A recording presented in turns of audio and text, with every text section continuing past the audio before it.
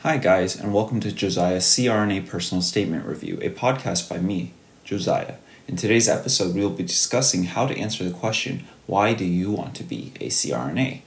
I realized that I probably should have published this podcast before episode 4. If you have already listened to episode 4, I would suggest listening to it again after this one. And this way, you'll get the order of creating an essay. First, you write the thesis, and then you write the body. And I know I've addressed the question of why do you want to be a CRNA obliquely in other episodes, but today I want to take a very direct look on how to develop a thesis. So first, we'll talk about what pitfalls to avoid when answering the why, and then we will talk very specifically about how to look at your career and develop this thesis for your personal statement. And also, I do have an announcement to make at the end, so please stay tuned for that. So first, let's discuss what a prompt is asking for when they ask you to elaborate on the reason you want to become a CRNA. They're not asking you why you deserve to be a CRNA. They're not asking you to elaborate on how good your teamwork skills are. They're not asking you to list out every certification you've obtained or all the different types of super sick patients you've taken care of. They're not asking you to suck up to the amazing skills in the autonomous practice of CRNAs. Do you know why there are so many caps, question marks, and exclamation points in the title of this episode? It's because I get so frustrated when I read these types of papers that turn out to be your resume, but with bigger words. I can read all about your qualifications on your resume and your paper application. So tell me something different. Color in who you are. Tell me about your motivations, your passions, and why you want to be a CRNA. Because when you answer with your resume, I want to be a CRNA because I've taken care of super sick patients, and because I am a charge nurse, and because I manage the unit practice committee, I hear I want to be a CRNA because I've done XYZ. Do you see how that's not an answer?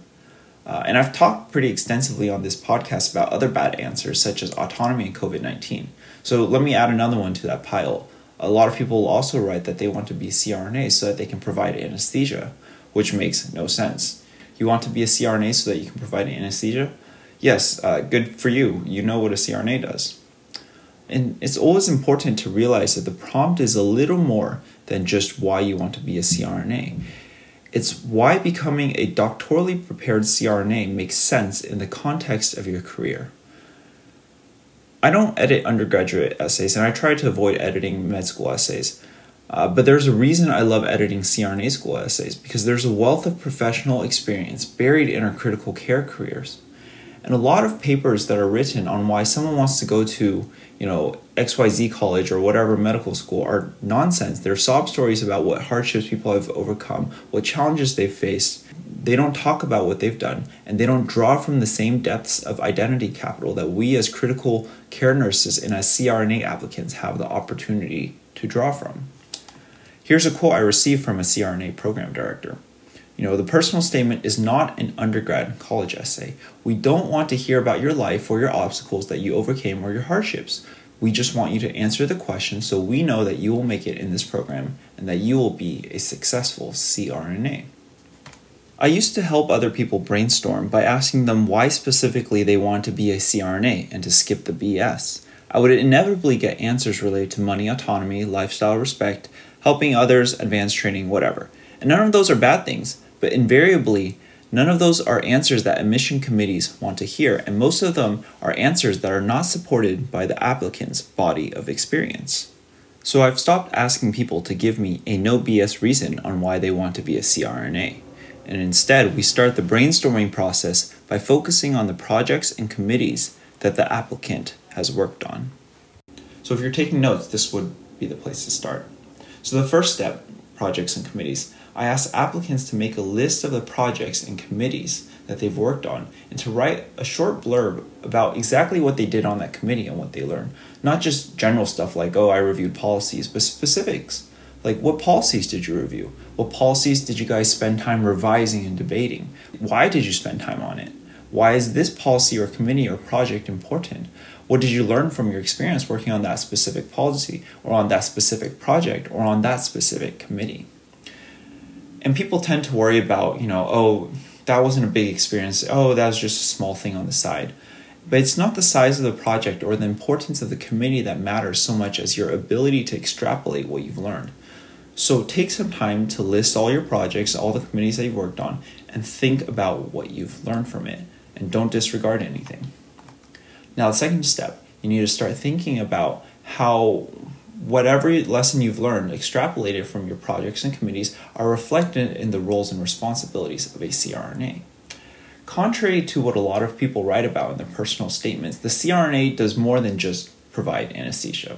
There are standards of care that CRNAs adhere to related to respecting patient autonomy, related to airway management, alarms and vitals, hemodynamics, patient positioning, patient safety, infection control, quality improvement, etc., etc.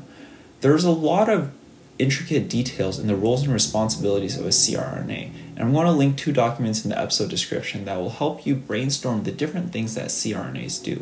And if you've never read these documents before, these are must-read documents because it'll help you write more than just, oh, I want to be a CRNA to provide anesthesia. It'll help you pinpoint exactly why the profession of CRNAs appeals so much to you. So for every project and committee and just thing that you've done as a nurse, try to link it to a role or responsibility of a CRNA. If there's something that you can't link to the role or responsibility of a CRNA, then toss that out the window. Don't mention it in your essay. The purpose of these first 2 steps here is that we're working backwards, trying to find something that you've done that will illustrate your interest in a particular aspect of patient care that makes you want to pursue anesthesia. And then the third step is a little bit easier. In this step, you ask yourself how the DNP degree applies to whatever interest you've picked from steps 1 and 2. The DNP is a very wide-reaching degree that can be applied to many different aspects of nursing. And so for more on this, please listen to episode 2 where I talk very specifically about the purpose of a DNP. The quick version is this: the DNP handbook lists 8 goals of DNP education. And for almost every interest for future nurse anesthetists, there is a way that a DNP can help you pursue that interest. So that's the third step, and that's the easiest part. And if you have found something that fits steps 1 and 2 and 3, then congratulations, you have a workable thesis. You have figured out a reasonable story to tell admission committees about who you are and where you are going and why you want to be a CRNA. And all that's left to do is to fill in these ideas with words. A lot of people complain that this sounds like that they're lying to admission committees about why they want to be a CRNA. Maybe not. My personal contention is that a lot of people end up lying to themselves by telling themselves a pipe dream when they write about things that aren't supported by their application and by their body of experience. Remember, admissions is a game, and admissions committees want to hear a reasonable story to why you want to be a CRNA. And all I'm asking you to do is make a reasonable goal based on who you are now. What matters when you write a personal statement is that you give these admission committees an answer that is reasonable, whether you do or do not intend on pursuing that goal. So the last step in drafting is the introduction. Typically, I suggest to applicants that they place a patient story in the introduction, because whatever committee you've worked on, whatever project you've done, there's probably a reason that you got involved with it in the first place. For some reason, you said yes to doing whatever you did, so lead with a story about how your interest in this particular field of nursing and critical care and anesthesia came about. The rest of the essay will then logically flow. You then talk about how that patient story led you to pursue some project or committee, and you talk about what you learned from it, and then you talk about where you're going.